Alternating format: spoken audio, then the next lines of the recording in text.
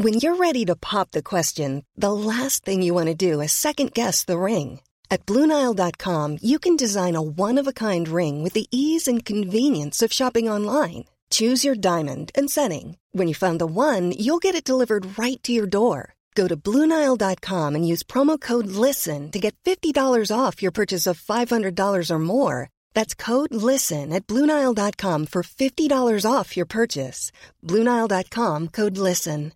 Cool fact, a crocodile can't stick out its tongue. Also, you can get health insurance for a month or just under a year in some states. United Healthcare short-term insurance plans, underwritten by Golden Rule Insurance Company, offer flexible, budget-friendly coverage for you. Learn more at uh1.com. Hey, before we get the show started, I wanted to let you know we are giving away a bunch of brand new Blackmagic gear. Yeah, cameras, switchers, DaVinci Resolve licenses, a bunch of awesome stuff. So stay tuned to learn how you can enter to win free gear from Blackmagic, and we're going to tell you all about it later on in this episode. Now cue the music.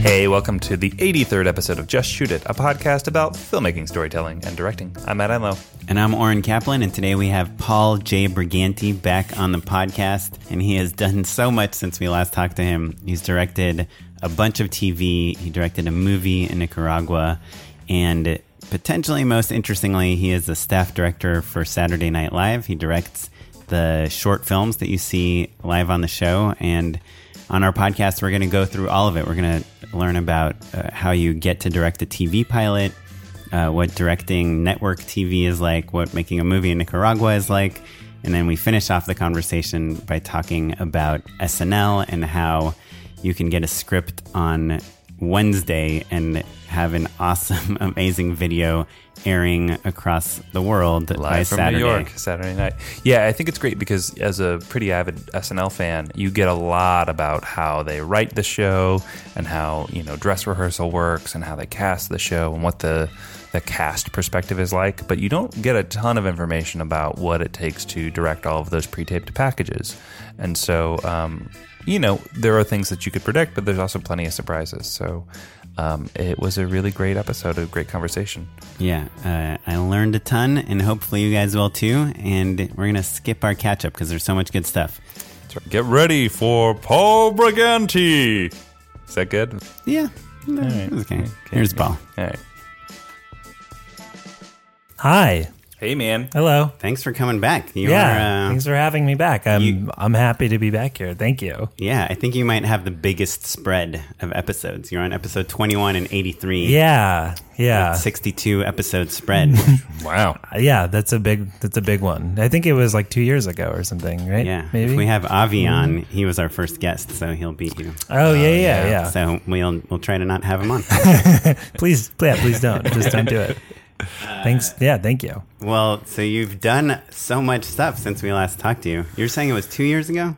I think so. It was when I was working on Adam Earns Everything. Right. And I think that was 2 years ago, maybe. Oh, you know what? Yeah, it was Adam right Earns Everything after. and the Middle of the Night show. Yeah. It's like kind of like you had that double whammy going. Yeah. Well, it's a shame that your career has taken a nosedive since then. Yeah. Just kidding. Paul, tell us, what have you been up to? What's the Cliff Notes? So right now I work at Saturday Night Live. I do the shorts on the show, like the short films. And before that I did or in between the last time and now I did some pilots and like episodic stuff. But mainly just this is my second year at SNL and it's like been pretty much just that for a while. So you shot some TV shows and also you did a feature. Oh yeah, I did a feature. Yeah. You're directing on Nicaragua. A blip on your radar. Yeah. Well, no. Because it was like a Home Alone moment. You accidentally bumped into the ticket taker, flew to Nicaragua. Yeah. And you just couldn't did escape unless you made a movie. Yeah. It was weird that the stipulations lined perfectly with what I wanted to do. Look, Kevin wanted a cheese pizza. You wanted to make a movie. Yeah. So I think, I think that's kind of the Cliff Note version of everything since being here. And so the pilot, so you've done, how many pilots did you shoot? I did one for NBC and then one for MTV. So two. Okay. And then after they didn't get picked up? No, they didn't get picked up. But they were awesome. They were really fun. They were like the best time ever. And who I wish I brought got picked you? up. Like, how'd you get that job? Those jobs? The NBC one was kind of a weird entangled way of getting it. Like I did it was written by Cassie Miller, who's she was like a UCB person. Now she was at College Humor for a while, and now she writes on just for a minute. Right? Yeah, like a couple months. Yeah, and she's on Last Man on Earth now. She's writing on that. Oh, cool. She's great, and she had written this pilot presentation, and I directed it for this like NBC. It wasn't like a contest, but it was It's like an incubator, right? Yeah, it was like some kind of incubator where they Was it what Melissa Hunter did? Yeah. She was like one of the finalists. Wolf or whatever. Girl. Yeah, Wolf Girl. Yeah. So I did one of those with her, and then hers like won. And then I wasn't expecting to work on the pilot because I don't know, just doing a pilot presentation for NBC and then like getting able to do the pilot is vastly different things. Right. But she kind of, to her credit, like helped me get it and like kind of stuck up for me and brought me in as a director of it, which was so cool. To be fair, you were also doing television for two Yeah. other networks That's at true. the I same think time. So yeah, it wasn't like, definitely- my friend from college. Yeah, that's true. I think it was like for sure a huge step up for me, but I think it was sellable, and luckily she like did that for me. Which You kind is of have cool. to have that combination of a resume and the credibility and then the connection. and the connection and Yeah. like the working relationship and stuff. Do you know what she said to the showrunner or the network I don't to sell you? know. I think she sold me to the producers, and I think they really liked the presentation. I think that was a really easy like selling point. They were like, we really like this presentation. Who did it?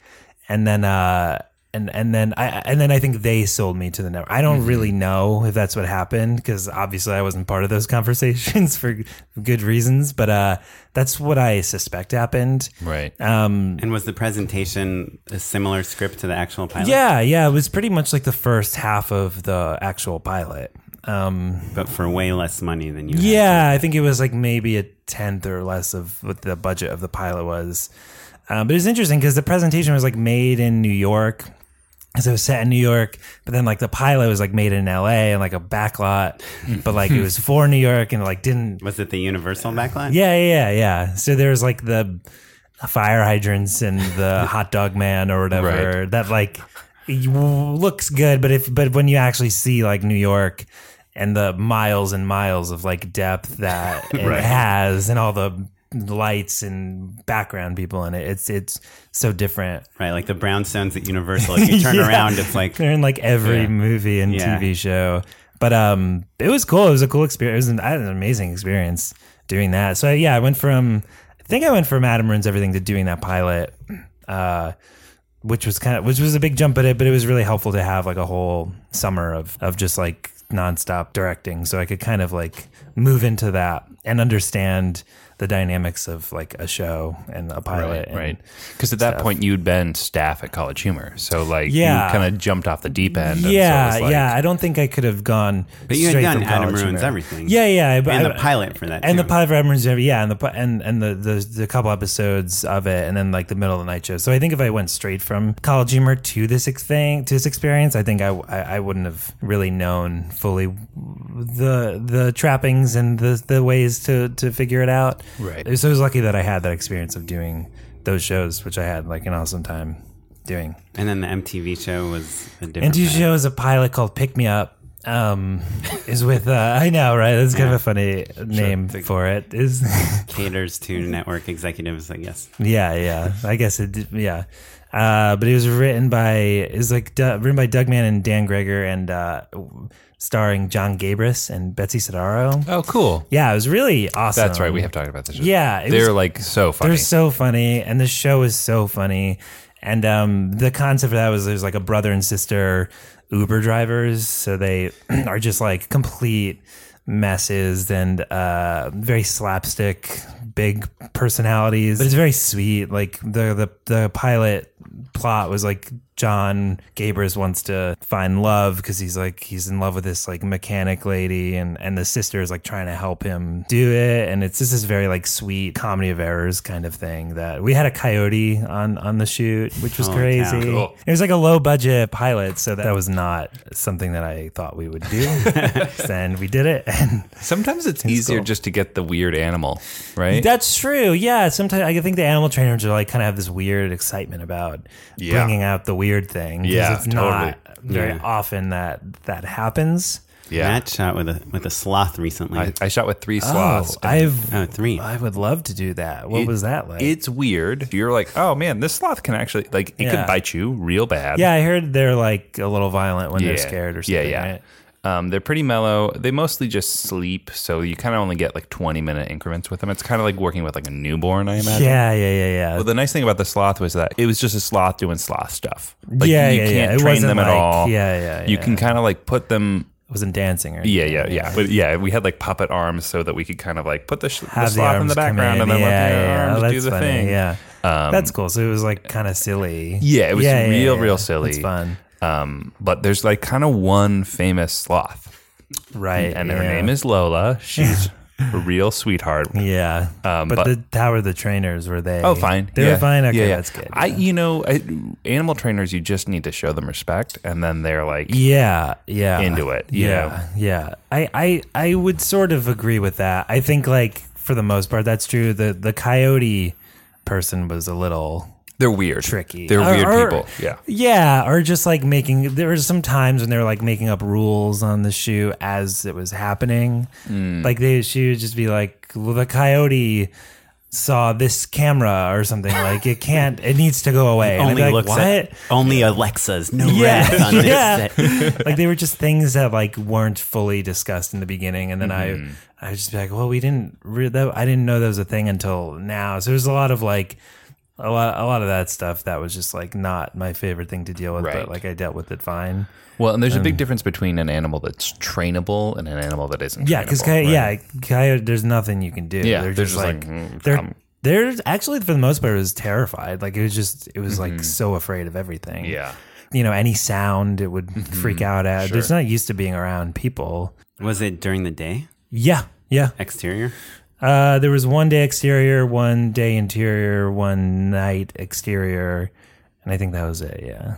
They're usually doing most of their stuff at night, right? But it's just like film lights everywhere, and it's just like looking Sure. around. And Also, Gabris and Betsy are like gregarious people, so they're just cracking everyone up. right.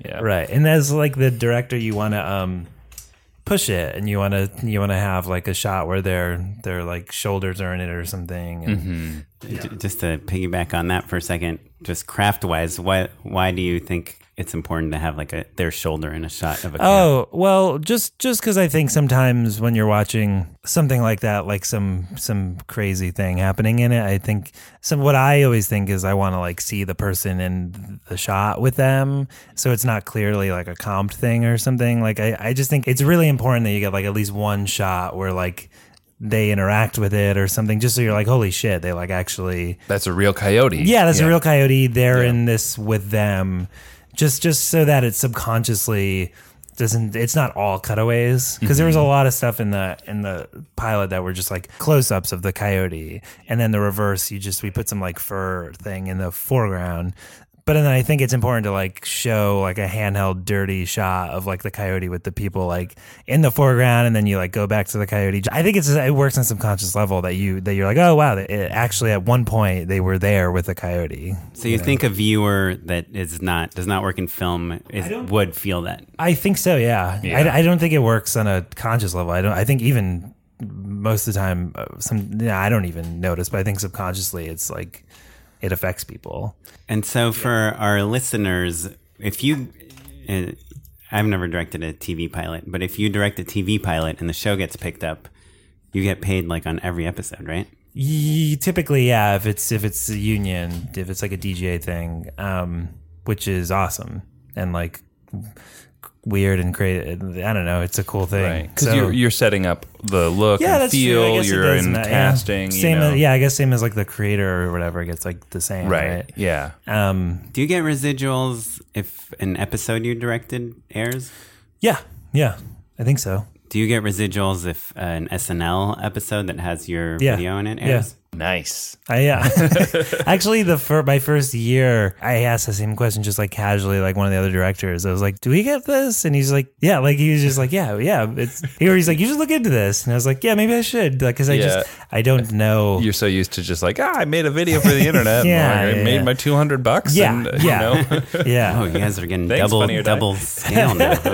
Like even Adam Ruins Everything was when the pilot was non-union. Right. So, and Middle of the Night Show, because I just wasn't union. You know, I just wanted to make a pilot. So I didn't care. And I still don't really care about, you know, it was just like, I was happy to do it to make a pilot. Right. Yeah. It's like it's an interesting thing like that, like residuals, because it's weird to me that like certain professions get it and certain ones don't. Like, I feel like editing, there's an argument to be made for like that. They don't get anything, right? Yeah, they don't get any residuals or anything like that. And composers make a I think ton of money. Yeah, composers, they get like all these things, yeah. I worked with a guy, he did the music for like Call of Duty or something. Wow. And Oh my God. he said he negotiated that he gets like half a cent or like a cent from every copy sold. And he was making hundreds of thousands of dollars Wow. a year just That's from awesome. Yeah. residuals. Okay, so you shot those 2 pilots, then you did your feature. Yeah, they made a feature in Nicaragua. And how did that go? How's Nicaragua? It was great. It was amazing, actually. It was like Did you have any connections there? It's weird that it happened. It just happened. Did I have any connections there? Sort of. Well, myself and John Cohen, who works, he was a producer at Adam Ruins Everything, and he like worked at College Humor for a while. We both went to this place in Nicaragua called Maderas Village, and it's like a very beautiful boutique-y resort. They're really nice down there, but it's like it has an air of like being very excited about itself, being like a cool place where like hot expats sort of move to and like surf all day and like don't do anything. Is that like a Tulum like? It's like that, yeah. That whole area of Nicaragua is not trendy, but there's this weird little pocket that's only owned by this one boutique resort, which I thought was really funny and really interesting, and it was also really beautiful. And I really wanted to make a movie just in general. Like I just felt like I really needed to. It just kind of inspired me to write this like very small story about these like brothers-in-law that like go down there in search of something. And You wrote the script. I co-wrote it. Yeah, I co-wrote it with this guy Dan Schoenbrunn. Kind of came together really quickly. We did it for super, really, really small budget. I was coming right off of that pilot, and from there I was coming right off of Adam Ruins Everything. So it's just working constantly. Yeah, you've got a lot of momentum. So it seemed to come together quickly, and we were just like, okay, let's go do it, and let's make it happen, and it did. And who paid for it? This guy who I'm not related to, and he's a dude who's awesome, who wanted to support me somehow. Like he's a good friend. He has a lot of money, and he's excited about movies and myself. So I think he does this for like some people. Like I've heard he invests in like podcasts and stuff. He just like gives money. Go on. He gives money, like low amounts of money, to people that he thinks deserve it, or thinks he's a that, like, patron. Yeah, exactly. He's like such one in a million type of person. He's not doing it for like a return necessarily, but he's doing it to like because he enjoys like watching creative people make things. So he's quite wealthy then. Yeah, wealthy yeah, enough yeah. that like if That he can do that, yeah, for if sure, your yeah. movie didn't make a single cent back, it Yeah, wouldn't yeah. be like, Paul, I lost my house. Yeah. And how many days did you shoot? We shot like 17 days, maybe.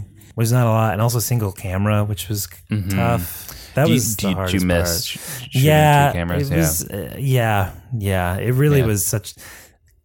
It's just it's such a luxury that I had gotten used to and Do you relied think- on.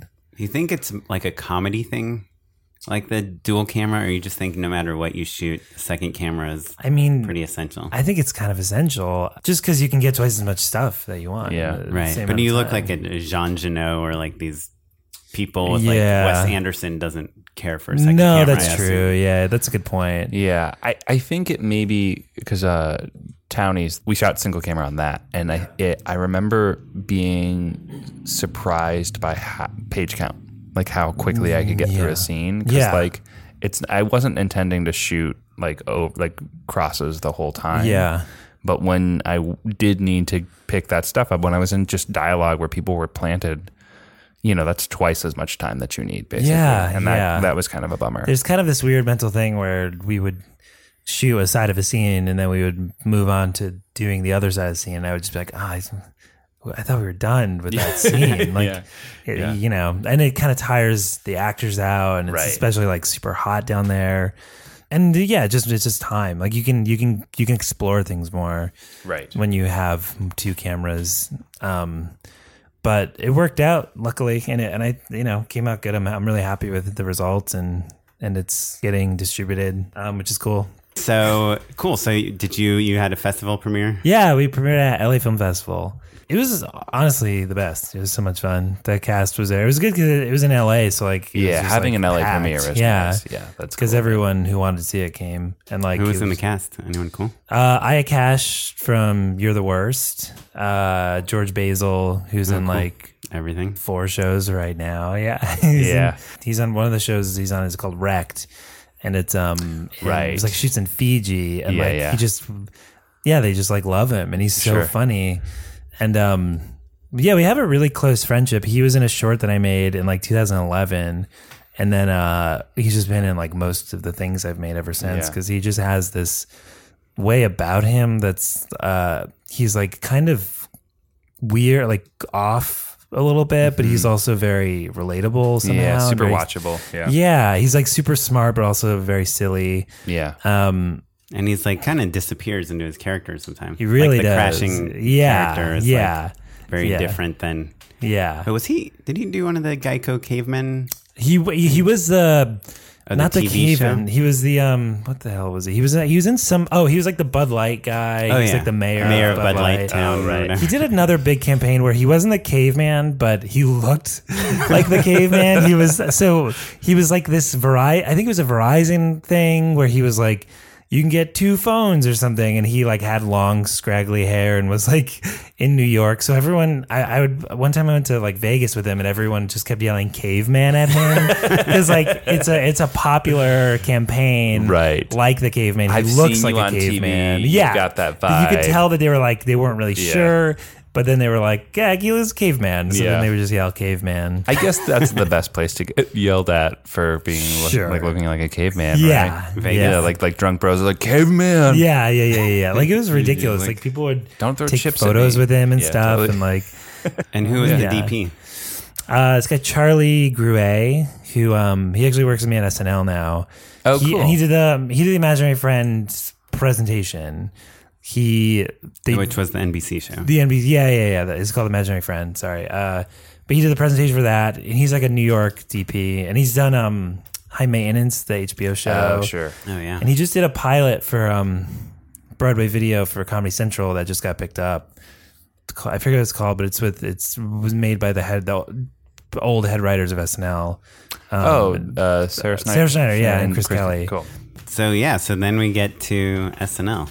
Yeah. We're skipping Crazy Ex-Girlfriend. Yeah, I did episode Crazy Ex-Girlfriend. I fucking love that show, man. It's really good. Yeah, it's so good. It's my wife's so funny. Literally my wife's favorite piece of media. It's really good. Kind of period. It's so good. It's like they do such a good job of like balancing the two tones of like just like weird stuff that I love, and then also like very mainstream smart like relationship stuff, which I think covers a lot of bases. Yeah. And they do it really well. It's done very like fluidly, I think. And how did you get that job? I got that through Rachel, because I had known her in New York, and we did a bunch of music videos together, like a bunch of her older music videos I directed for her and edited. I don't know. And then then I just was like, hey, I would love to do your show. So you reached Not out to her. expecting. Yeah, I think so. And I think what happened was like a director just had dropped out or something. So it was an easy. And you had already done a bunch of TV at this point. I'd done a bunch of TV. I hadn't done any like network episodic stuff, but I'd done that NBC pilot. And I think that that'll got seal the me. deal. Yeah. Yeah. I mean, again, it's another example of like have the right resume and then also the personal connection. Yeah, that's true. That's a really good point. And luckily that worked out, and the timing worked out really well. And so I'm curious about like the musical stuff. Yeah. Well, obviously we've done videos before and music before. Yeah. But do they have like any rules as to how you shoot music, like the musical numbers? Really? Like, I think, there's obviously a lot of rules for the narrative stuff because that's just what they've set up. The music videos are a little more just like have fun with it, which is cool. They have references, so that pushes the direction a little bit. Like one that I did, like the reference was like the "Oh Mickey, You're So Fine" music video, but like that music video it's just like her in a white psych like dancing around. So like we zhuzhed it up a little bit for now. And then the other one was like a big tap dance number that I actually didn't get to do because I had gone SNL and they had to push the tap dance number to like late the next month because one of the actors hurt his ankle or something. So then I couldn't do that other music video, which was like kind of a bummer because it was like a really big and fun music video. And how involved are you in the choreography on something like that? They have a choreographer, Catherine, who's awesome, and she pretty much like does it, but like collaborates with you a lot. And so will she like suggest camera angles or things like kind of, yeah, sort of in the way that I'll suggest like moves and stuff like that. Like she'll be like, maybe you can do that here, and then you can go over this way and get a cool angle on it, and I'll either be like yeah or no or something. So, but it was very, very collaborative actually, especially the music videos. Do you ever get nervous? Like sometimes I get nervous if I'm talking to like a choreographer, but I don't know a dance move. I'll be like, you just do like a leg kick. Kicky ball. Do a little twirly swirly here. Yeah. I think for sure, like I don't know dancing at all, and I don't know the terminology. So usually I'm just like, I don't know what to say, but bear with me or something. Especially when I feel like I'm like that whenever I'm working with someone who's knows what they're doing and I don't know what they're doing. Just kind of give them the ownership of it. But she's great. I think she's been with the show since like season 1. Yeah, it was really cool though. It was fun to work with Rachel again because I hadn't really worked with her since like those music videos, like 8 or so years ago. Yeah, like now you have a real budget. It was fun. Yeah. It was like a fun, and she was really excited about it, and like it's really nice, like introducing me to everyone as like like your old buddy stuff. Yeah, it is really nice when like you're in a high stress situation and then like an old friend who also has kind of really like leveled up. It's like, oh, my friend is here, and also they know what they're doing and they're here to help me. What a gift. It really is. Great. Yeah. It's a really helpful thing. Yeah. None of my old friends leveled up. That's not true. I don't know. I feel like they probably did. Well, so SNL. So I saw you. Yeah. You saw me at After Party there. Yeah. Yeah. That was fun. And so you gave me like a little glimpse into like the insanity. Yeah. I want to know about how you got the job in the first place. Sure. Actually, let's do the interview just real quick, the short version. Yeah, I'm boring Oren already. I know. So I was doing Adam Ruins Everything for the first season. Sarah Schneider, who was the head writer at SNL, and then before that she was at College Humor as a writer. I knew her from there. She emailed me and was like, "Hey, do you want me to put you on like a list for SNL?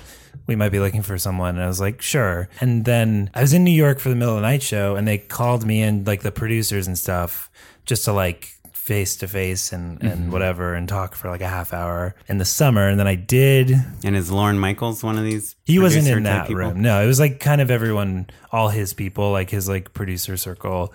A couple months later, they were like, "Hey, we want to have another meeting with you if you can start on this date." They didn't offer it to me at all, but I had to say no because the date that the show would start would conflict with Adam Ruins Everything because I was doing 3 more episodes, doing the last 3 episodes. So it's really hard to ultimately say no, but I did. And I was like, okay, whatever. Did you consider telling Adam Ruins Everything now? Yeah, for sure. SNL is like a dream to like go there. Yeah, like I mean, growing up, I just like watched all the show, and especially in the last 15 years, like the films are so really well done, and as a director, I wanted to do that for many reasons. So it was really, really hard, but ultimately I had to say no to the potential gig of SNL. They hadn't even like offered it, but it was for like another meeting. And then so a year passed, and I did all these things, the pilot and stuff, and then they were like, "Hey, someone else just left. Like, are you interested?" And I was like, "Yeah, of course." And then I didn't really think anything of it. And then like a month or so later, they called me to interview with Lorne in New York. And you were here in LA. I was here in LA, so they fly you there. They pay for the flight? Yeah, they pay for the flight and like the hotel room and stuff. And honestly, at that point, I had a serious girlfriend. So it's like, I don't know. And your career is going great. Yeah, like I was life doing is really stuff good. You're in LA. Yeah, and I was really happy and like doing a lot of things. So I wasn't totally sure about it. But then like once you go, you're like, oh, this is so cool. Like, and I just was excited to like take a meeting with him because like it's just a funny experience. And then I just like sat with him for 5 minutes and it was like very casual. What did he but say? Also what did weird. he ask you? He was like, oh, so you work with Sarah or something? And I was like, yeah, I worked with her and like Streeter Seidel, who's also a writer on the show. Right. And he worked at College Humor. And he was like, yeah, cool. And then he said something. He's like, well, directors here, like, we kind of like them to put their stamp on things and to really like push it and to be filmmakers. And I was like, oh, that's really cool. And he was like, okay, thanks for coming in. And then that was it. It was like literally a 5-minute meeting. If it was with anyone else, it would be like the worst meeting of my life, just because it was. But I went in like knowing super well that like it was going to be quick and casual. So how did you feel afterwards? Like you I don't felt know. Great. I was just really? like, that was funny. I honestly was just excited to like have a funny experience like that. Right. Where I had no expectations, and afterwards I was like, okay, I'm just gonna go home now. Then the day I think I flew that the next morning or something, and then like they called me right afterwards and they were like, hey, we want you to do it. I was like, great, okay. So then, like in a week, my life is totally changing. Yeah, You were engaged then, or I just got engaged like a couple months ago, but I was like, on the track. Sure. your girlfriend at the time was living in LA? Yeah, she lives and works here in LA, and before I left that first year was really hard because we didn't know what was gonna happen. Sure. But I felt pretty confident that it would be fine, and it was fine. Like nothing's really changed in our relationship. She's a producer, and we're pretty aware that hopefully we're going to be like traveling a lot for work and stuff in the next lifetime. So it was kind of a nice test of like if we can do this. Can you do this? Yeah, I always it's a circus family. Yeah, right? and it's kind of fun actually. Like it's kind of fun to just like she just found out yesterday she has to go to Montreal for like 2 days and on Sunday and Monday, and I was like, oh, maybe I'll go with her. Like, if I can, like, that might be kind of fun. It's kind of fun. It's like unpredictable. And luckily, the SNL schedule is when there's a show, it's insane, and you're underwater. But then, but you see, everyone knows. Yeah, like, exactly. Hey, there's a show this week. Yeah, so like even if she lived with me in New York, like I don't think I would even see her. Yeah, to get any valuable time with her. But when the schedule is like they usually have 3 shows and then like 2 or 3 weeks off. So then I just come back here during the off time, and then sometimes she comes to shows as well. That's cool. That's gonna be fun. Yeah. Well, then let's dig in. Let's talk about this schedule now, right? Sure. Yeah. So how many directors are there? There's 3 directors, including me, of the short films. There's 1 director of the live show, this guy Don. So there's two other directors, Oz Rodriguez and Dave McCary. I'm the newest one. So basically, the way it works out, Oz was Funny or Die. Yeah. Funny or Die. He came from Funny or Die. And Dave McCrary's was Good Neighbor. Yeah. So they're all still there. So it's like him and Kyle and Beck came in together as this like Good Neighbor unit to make like Good Neighbor style videos. I kind of started with like the Lonely Island guys, right? Yeah. They it's pretty cool. Like the whole, like as I'm learning more about like the whole history of like how it became what it is now.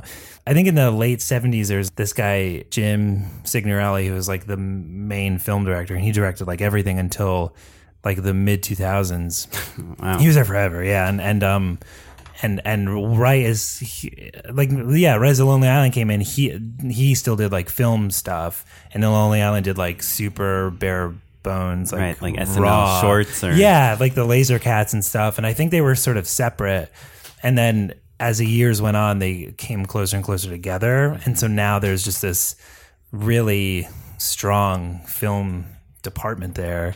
But it's also has this very nimble side to it where they can be edited on Premiere. You know, it's very like quick turnaround, but we can do really big things because there's the production like infrastructure to support that. Yeah, I think one of your editors was like touring the country teaching people. Oh, Adam. Yeah, I think he's done like South by Southwest like talks and stuff like that. Yeah, Adam. Yeah, Epstein, like he shows them how they basically They make do a show it, ready yeah. for air in like a day. He's amazing, and how it's funny and like what all the tricks, Yeah. editing tricks are to like make things land. He's incredible. Like he does things in the amount of time that I don't know how he does it. And you He's guys really color everything in house and sound mix in house. No, color is outside. So basically on Saturdays I'm at like 10 in the morning. I go to the color house. The morning of your The show, yeah, and I sit with the DP and the colorist, and we just set looks for every scene.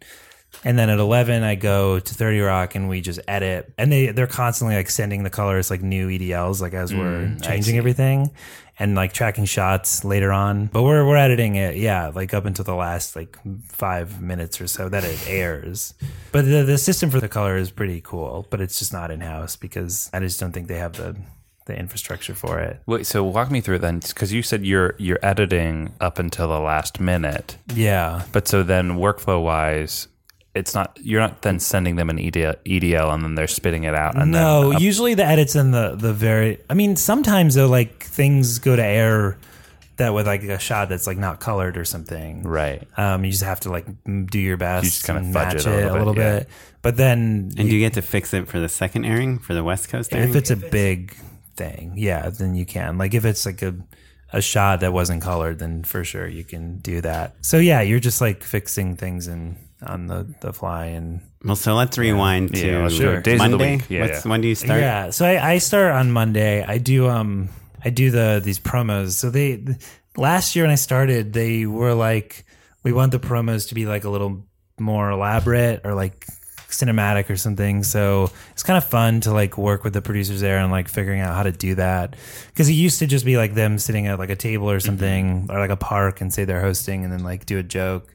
And I think they have been doing that for a while, and they just wanted to like ramp it up a little bit. Yeah, I feel like now you'll even see promos getting shared. You know, Yeah, like yeah, people are which is like, oh, cool. this is funny and weird. Yeah. You know, So then I kind of got the opportunity to like expand them and make them a little just bigger and more cater to who's hosting.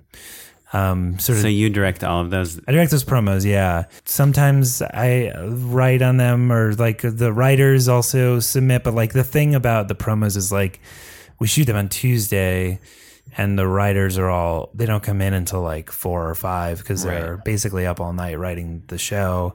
So sometimes like hard to get writers to like engage a little bit on that like stuff. and it's the lowest stakes thing. Yeah, right? exactly. And it's like it's a promo. So Okay, so it's like Monday. Let's say it's the Gal Gadot episode. oh, So- Monday. Okay, yeah. So Monday I get there on like 1, and then sometimes I go and like meet the host and like tell them what the promo is and like pitch it to them, and if they have like questions, answer them and like change it based on their suggestions. And then there's like a pitch meeting at like 5 where all the writers go into Lauren's office and like pitch ideas to the host that they have for the week, for the week. Yeah. and all the directors are in there too. The directors are there. Yeah, we just kind of stand on like, just because in case there's something we hear that could be a good video, could be a good pre-tape, Right. and then like talk to them afterwards. Because sometimes they don't even write the stuff that they pitch. A lot of times it's just like a joke or something that like is just funny, but maybe won't work as a full thing, they decide. And when they're pitching, are they like Kate McKinnon is doing this, or are they just saying, and then this woman? Usually it's just like I had an idea where you're a bus driver and you're yelling at kids or something, like and that's kind of it. It's like pretty basic. It doesn't go too deep into it because there's like so many writers. There's a lot of them. Yeah, it would be rude to be like, all right, picture Yeah, this. yeah, exactly. Yeah, it's just very casual. New York City street. Yeah, yeah, Keenan yeah, Dri- yeah. yeah. So like what, like 20 writers? I think around, yeah. And then me and the other directors and the music people and the producers are all like kind of just there. It's like a weird like welcome thing, I guess they do for the host. And then Tuesday we shoot the promo, usually in the studio. Wait, sorry, one more question yeah, about sure, the writers. sure. Is the host in every single sketch? They're usually not in the cold open, right? Yeah, they're usually not in the cold open, and then I think it's rare for them to not be in like another sketch during the show. But sometimes like we do pre-tapes that don't have the host in it. Like I just did this one that was like a Safe Light commercial parody where yeah. like didn't have the host in That's it. the guy with the van. Yeah. The guy who like Oh, replaces right, the yeah. windshield Oh yeah, yeah. of a car. He just keeps breaking it. Yeah, because he's like really into this this woman and her daughter. So Tuesday we shoot the promo, and it usually takes like 2 hours, 2.5 hours. It's kind of fun because it's like the first thing that the host does. So me and this producer, Lindsay Shookus, she kind of like runs it. She's sort of the collaborator in these with me. And how long are they? Like 15 seconds or 30s? We make different versions of them. So there's a 15-second for air, and then there's whatever for web, usually like 45, 50 seconds. So we shoot it, and then we like, as we're shooting it, they like run up the footage as we're doing it. And then the editor usually has a version of the 15-second one, like maybe a half hour after we're done shooting. And you like really quickly have to make that one, like approve that one, because that one has to air in like 2 hours. And a lot of them are like single shot, right? No, not anymore. Like now those were like kind of the older ones when they like just do a stand up and they're like, hi, I'm hosting. Yeah. Now it's like, we just did this one with Kumail Nanjiani where he's like in the hallway of the studio and he's like acting all like badass. It's like a Pink song. And then like you slowly realize he's like lost. He like doesn't know where to go. And like he goes into like the makeup room. They're just like looking at him. And then it cuts like a hard cut to him like talking to a page, and he's like, I don't know where I am. And she's like helping him to like find the stage. And that's in 15 seconds? Yeah. You just make a really abridged version of it pretty much. And how are you like lighting things, and like is it just kind of all natural? And no, it's like lit. Yeah. Like when you shoot anything on the 8th floor, is where the studio is, you have to use the studio lighting people. They are just lighting that. And there's this DP, Jason, who has been doing them for a long time. He's the Good Neighbor DP. Gotcha. So it's like actually lit, and it's like a real thing now, which is fun and cool. Yeah, but basically the promos, like the idea behind it is just like, usually it's like them getting off the elevator or something, or like them entering the studio with like some sort of twist on it. Like the Gal Gadot one, she like breaks through the wall like Wonder Woman. Yeah, it's like them entering with some kind of twist on it. And in terms of like writing, you said it's like the writers aren't super duper. Well, they send pitches for them on like maybe Wednesday. And then on Saturday when I'm editing the piece, like just through email, we have to like kind of figure out what we're going to do for if it's the next week right after it.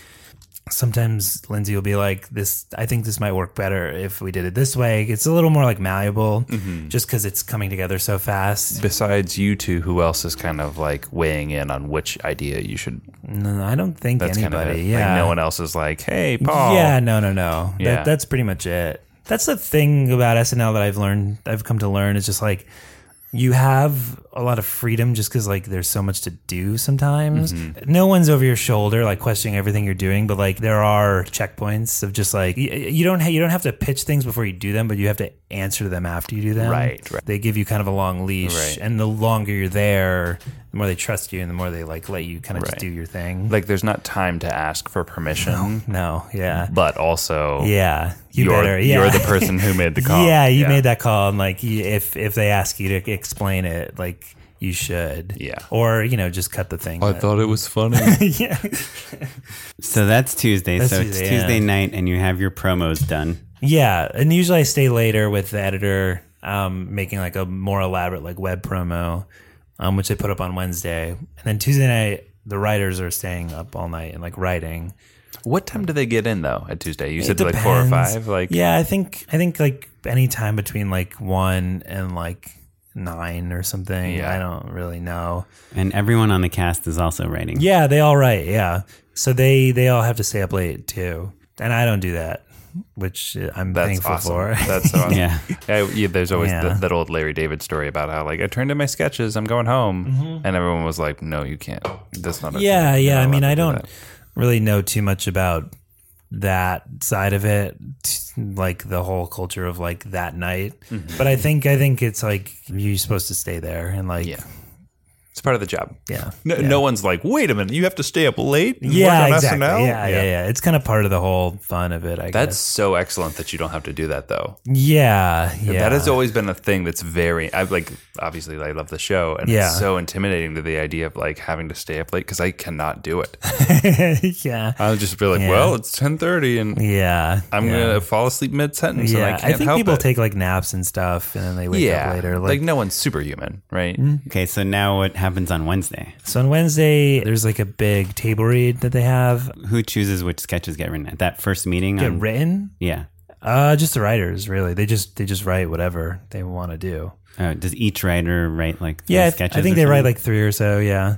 And then at like 3 or 4, there's a table read where the host is in it and like Lauren's in it and all the producers and all the designers and hair people make everyone who would be affected by any of these sketches is in it. So there's like 50 sketches or something. Just 40, I think. Like maybe between 40 and 50. And then we just read through them and it's a cold read, like no one's read them before. I think that the performers for sure. I think they do. Just because because they're part of the writing process too. Yeah. Right? And I think the writers like kind of give them a little, it's this type of thing. You're a karate teacher in this. Just be really high energy or something. Sure. Yeah. And the writers are obviously hoping their sketches get picked. Yeah.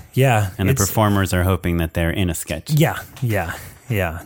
And like I'm hoping that like a cool video goes well that I think is really cool because I want to like so are you assigned to a video at this point? Not at this point.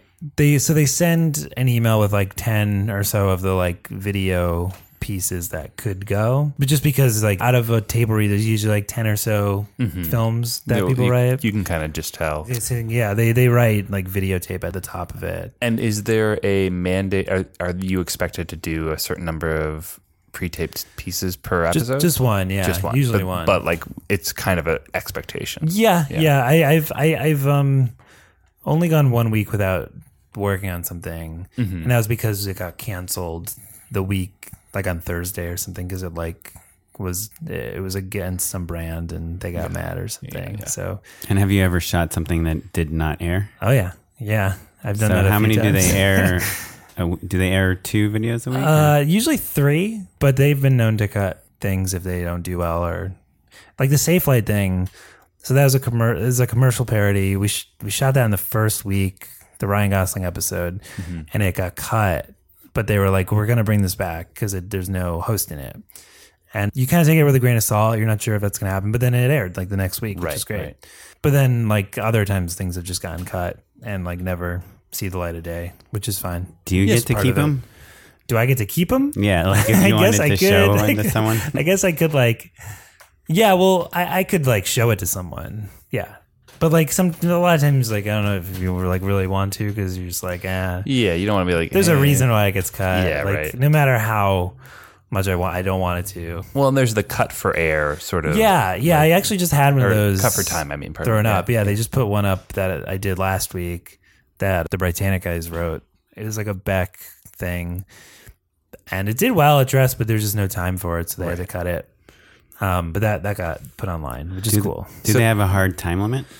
No, not really. It's just like however long it should be. Like if it's like a short film, usually around like 4 minutes. If it's like a commercial parody, like no longer than 2, I feel. But if it's really good, then they're fine. And that's college and humor instincts right there too. Yeah. You have a good sense of like, well, just cut all the fat, right? And a lot of times in between dress and air, like you make changes based on how the audience took it.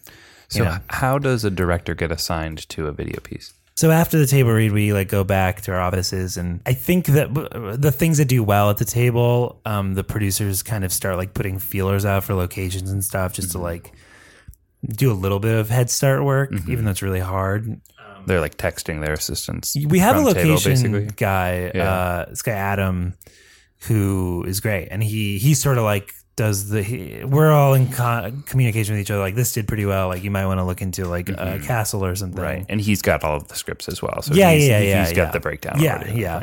And then Oz, he like directs the biggest unit, the like main film unit. Right.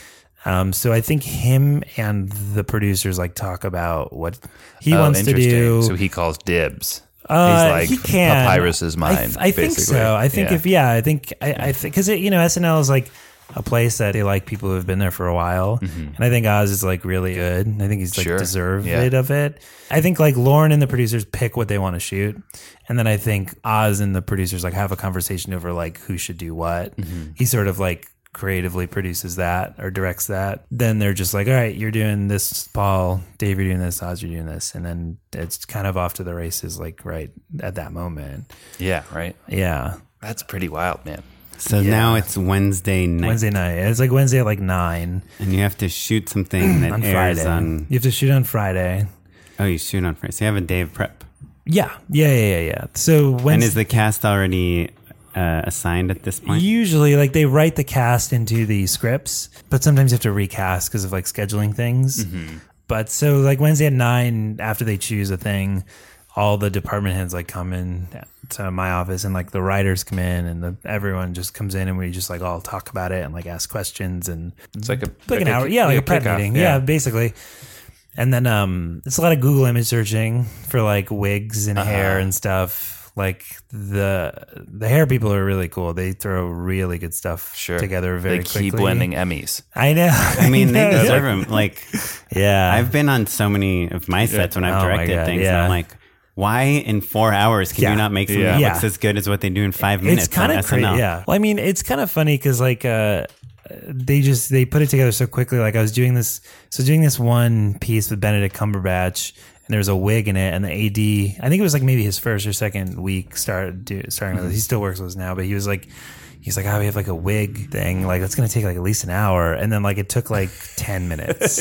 And he came in just looking amazing. Like they're just so fast. Wait, is that the Benedict Cumberbatch one where he sits on a toilet cool? No, that one's amazing though. Okay. That's like the cool toilet. Yeah. Now I did this one with him and Pete Davidson. It's like this really dramatic scene where Benedict Cumberbatch is like a professor, and he's like hitting on a student who's Pete. But it's like a very like heartfelt, like emotional love scene. But Pete just plays this like moron who just keeps saying, okay. Yeah, keeps going, like, okay. Yeah. And then Benedict Cumberbatch has this like long monologue about the conflicting, he's like marrying a woman, and then Pete's just like, cool. And he just like, is that the same character he did in Fantasy? Yeah. It's been in a couple. Did you direct that one too? I did not do that one, no. But that character's come back a couple times. Yeah, and then Thursday morning, like around 9, we like do location scout, just drive to wherever and find. And it's the same crew. You have the same crew. Every week. Yeah. Same unit, and then we scout, and then usually around like 1 or 1:30, there's like a rewrite table that I go to, where like the head writers are like rewrite it with them, and like you can say your pieces and right, or say like, oh, this location has this great escalator. Yeah. And then you like go with the writer and sort of like figure out what we're going to go with. And usually during the rewrite, I'm just like texting the producer being like, this ice cream store is cut. Sure, this right. is cut. Yeah. Like this is changed into this, yeah, which happens a lot. It's like, not at a school anymore. A lot of times like things get cut. Like with the last thing I did, there was like a whole hat store scene, and then like in the rewrite they're like, let's just cut that, it seems like cumbersome. And then I was like, okay. And then I just like text the producer. There's like 16 people who were like, you were like never building mind a hat then. set, yeah. Just things are shifting and changing always at the same time. I guess you can't, at that pace, you can't take any of it personally, right? It's just like, no, this is the way it's happening. This is the job. It's very much just like, okay. And then you just like move on and do the next thing that's pressing. It's a very like non-emotional environment, which is kind of nice. Because it's just no time to like do that really. And so everything is a one-day shoot. Yeah, usually like if it's like a really big thing, then you start like early in the morning. And I did one last year that started like 6 and didn't end until like 4 in the morning. The Saturday morning, right? And you've got performers. Not only do you have an editor to worry about, but you've got performers who have to be on live television. Yeah, in and like the less host, than 24 hours. Yeah. Like a lot of times, like when you're working with the host and it's like a really late shoot, like they're always cool about it, but they're just so exhausted. And I need you to like fall in this pie or something. Like, I'm sorry.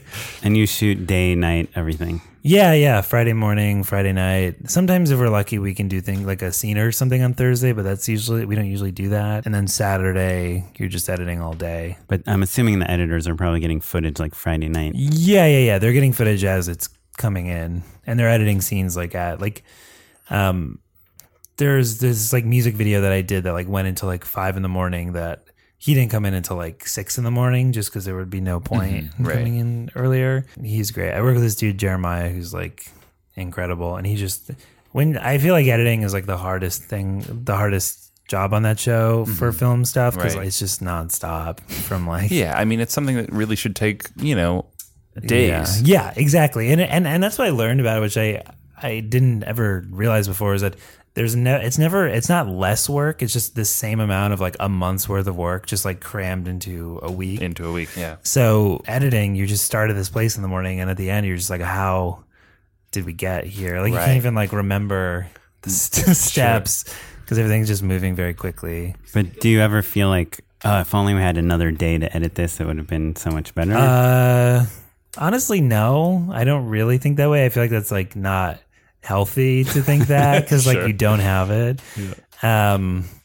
Now kind of my mindset is just like, all right, we gotta do this. Let's do it right now and next. move quickly. Cool. Cut. Next. Yeah, because I think like when you're editing normally, like there's just a pace that you go at because you know you have the time. Like if you don't have that time, you're going real fast. Nobody's on Facebook. No, yeah, there's no like. But are not you like- watching every take, or are you like, oh no, the last take was good? Usually, Okay. what I do, I like to give him. So like after the shoot on the cab ride like home or to 30 Rock, I call him and I give him a rundown of like everything that happened. I'm like, this got better towards the end. Like this song should go here. I just talk him through it, and he just takes notes. And then Friday night, he puts together a first cut. I kind of like let him do his thing, and he looks through all the takes, and I trust his judgment on that, on performance and stuff. So I usually don't look through all the takes unless there's a read that I don't like. And I was like, I think we got a better one. In what ways has your process changed? Like, are you taking more notes, or like? That's a good question. I think in the way that I just like, it just makes you like sharper. And the main thing that I've really realized especially from doing like College Humor stuff and this stuff, the difference is like having an audience at dress rehearsal, because you have to show the video like dress and And what time is that? it starts at 8 On Saturday. on Saturday, but a lot of times your piece doesn't play until like 8:39 or something, so you have a little bit of time, a little extra time, and then you have to go down. So you have to go down and watch it with the like producers and everything, and you sort of like see how it does with them. And correct me if I'm wrong, but like you kind of go down just for your piece. Just for There's your like piece, a little bit yeah. of musical chairs of like it's you, Yeah, and yeah, like Lauren and Yeah. like Yeah. the head writers and stuff. Yeah, head writers and the main producers and stuff. And then you and the writer go down and like just kind of stand behind them like as they watch it. It's like a show and tell kind of thing.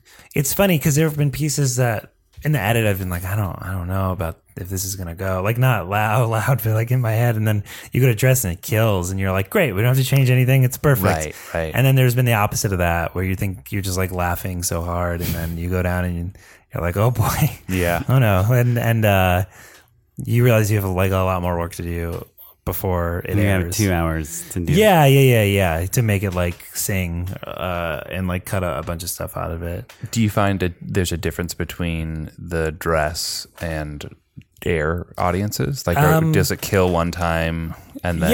Yeah, for sure. That's happened a lot. And how do you guys do music? What do you mean? Like you just have a music library or a composer? Or like, Yeah, there's a couple different things. There's like a music department. They compose stuff if you need it. I tend to use like the libraries and stuff because there's a lot of assistant editors there who just like really are good at digging music, depending on what the piece is. But like, you know, just because the music department, they have like a process and they're working on like live sketches. Like sometimes you have to chase them down a little bit because they're so busy. And I just like I like having the just like clicking through stuff. Yeah, just try it and then. Yeah, try it in. But actually, there's times when there's like a really specific cue, and I'll just bring either Hal or Eli in to watch it and just be like, I think this needs like something like this. And then they just like throw it together in 20 minutes, which is great. It's just so insane. I'm like stressed out just hearing the Yeah. whole process. Yeah, I just Yeah. have a like pit in my stomach. Yeah.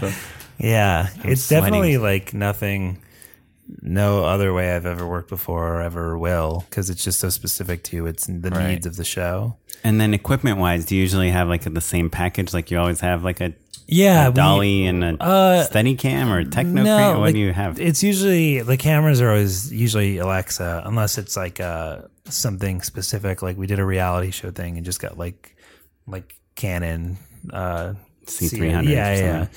But we usually shoot on Alexa. The lenses always change. The dolly and Steadicam if you need it usually, but we usually do.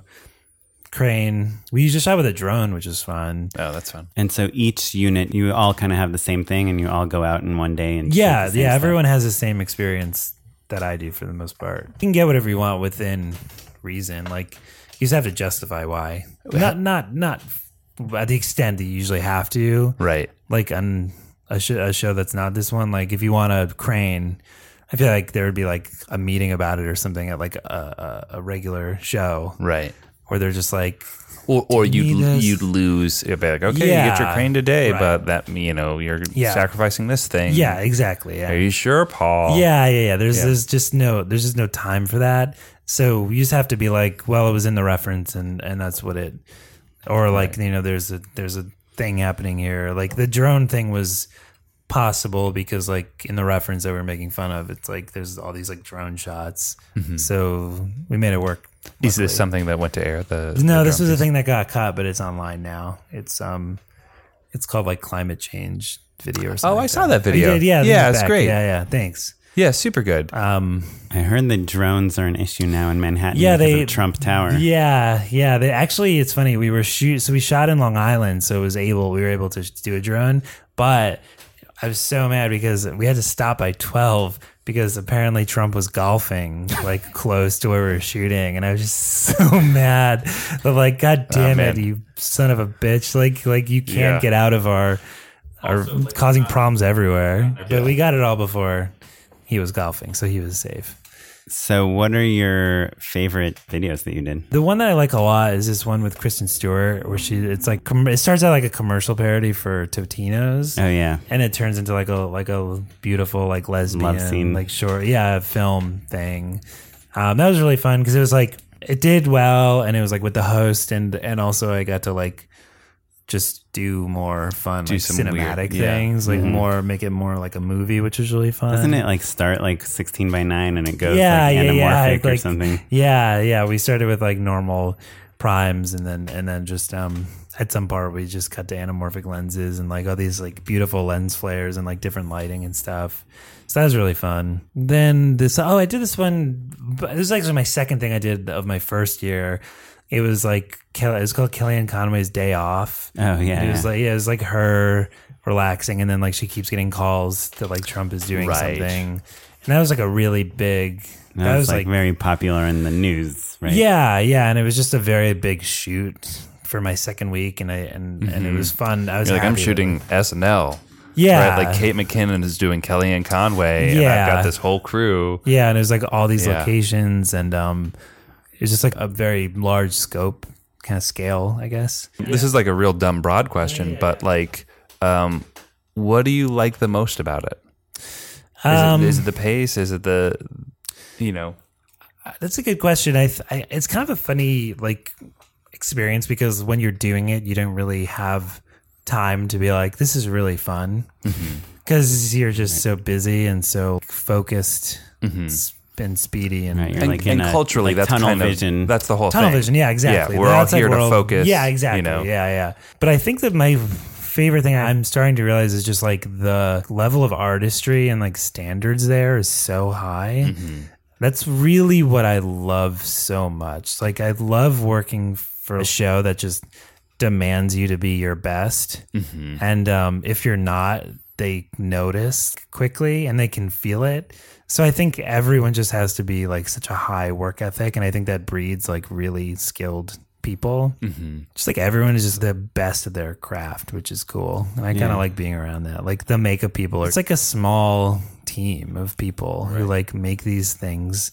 And they're amazing, and like they just care so much. I did this thing with Melissa McCarthy, like where she was like Sean Spicer, like on her podium. Oh, riding right, through where New she's York. going through New York. Yeah. I played a dress, and then the head makeup guy, this guy Louis, called the office, and he was like, "Hey, there's 2 shots here where you can see a little bit of the crease of her wig.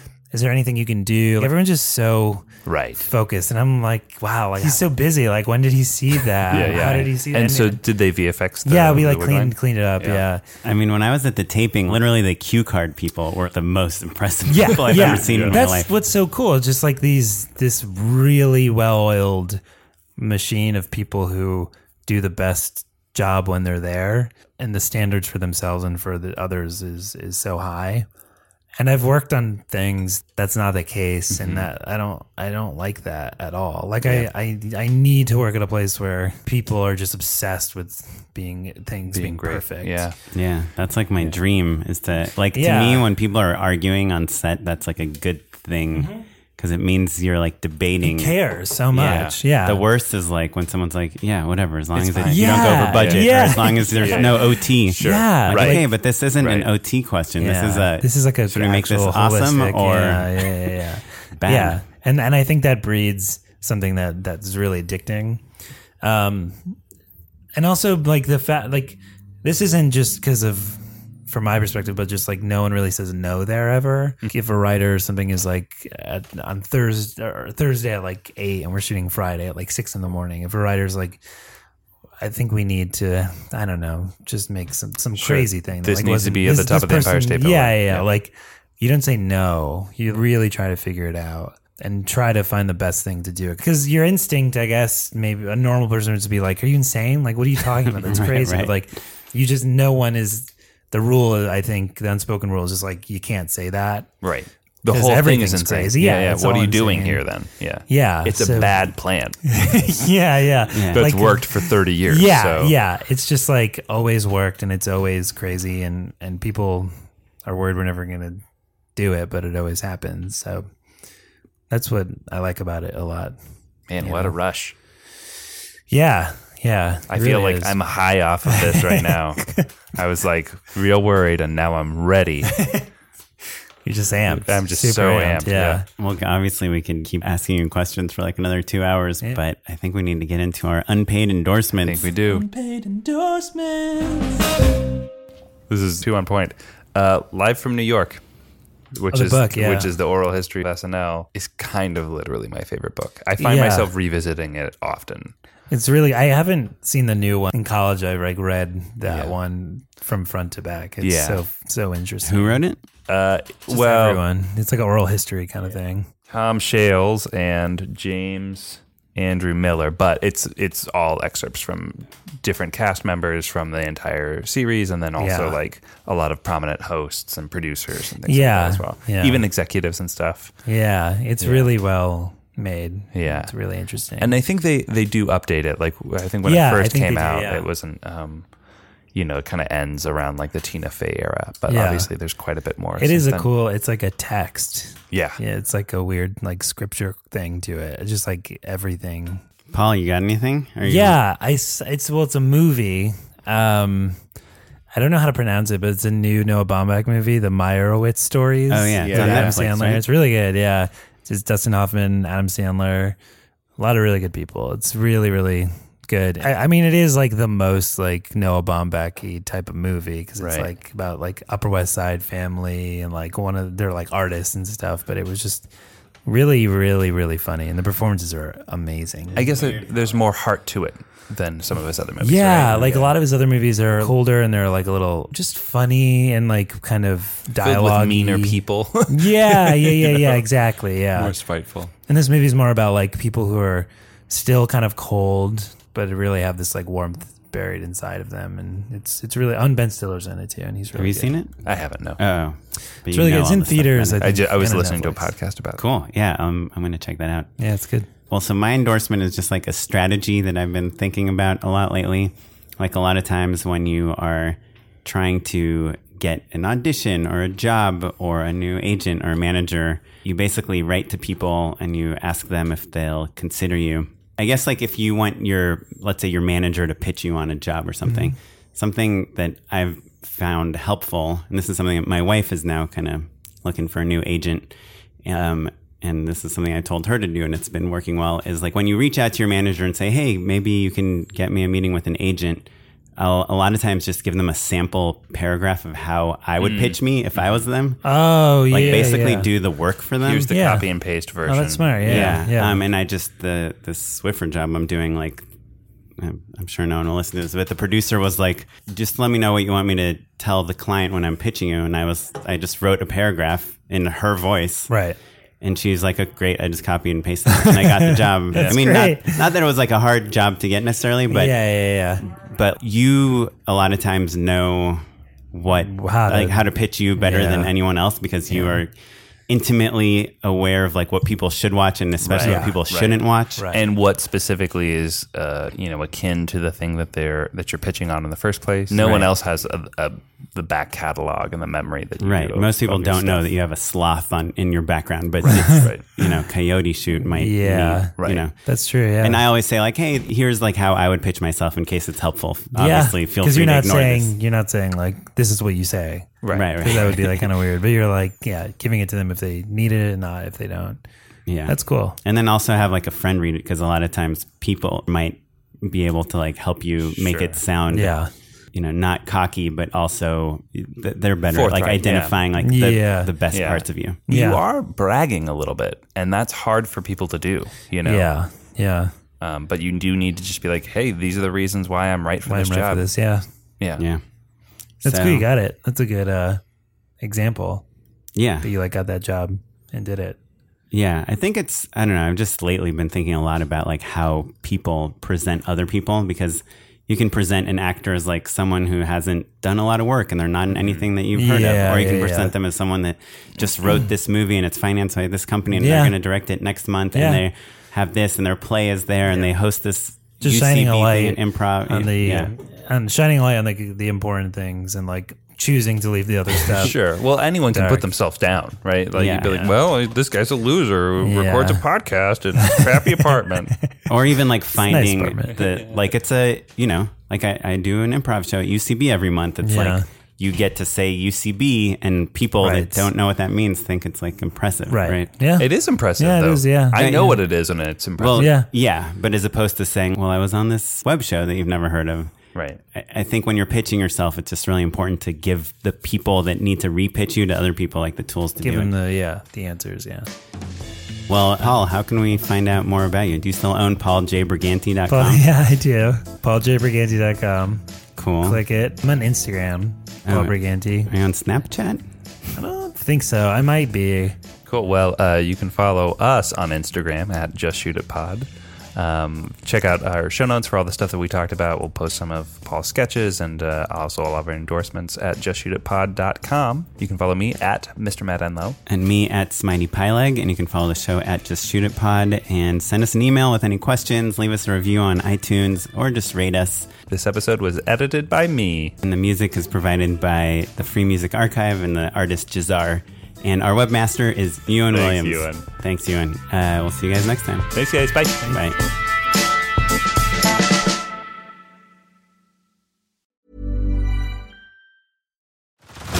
Head over to Hulu this March, where our new shows and movies will keep you streaming all month long. Catch the acclaimed movie All of Us Strangers, starring Paul Mescal and Andrew Scott. Stream the new Hulu original limited series We Were the Lucky Ones with Joey King and Logan Lerman. And don't forget about Grey's Anatomy. Every Grey's episode ever is now streaming on Hulu. So, what are you waiting for? Go stream something new on Hulu.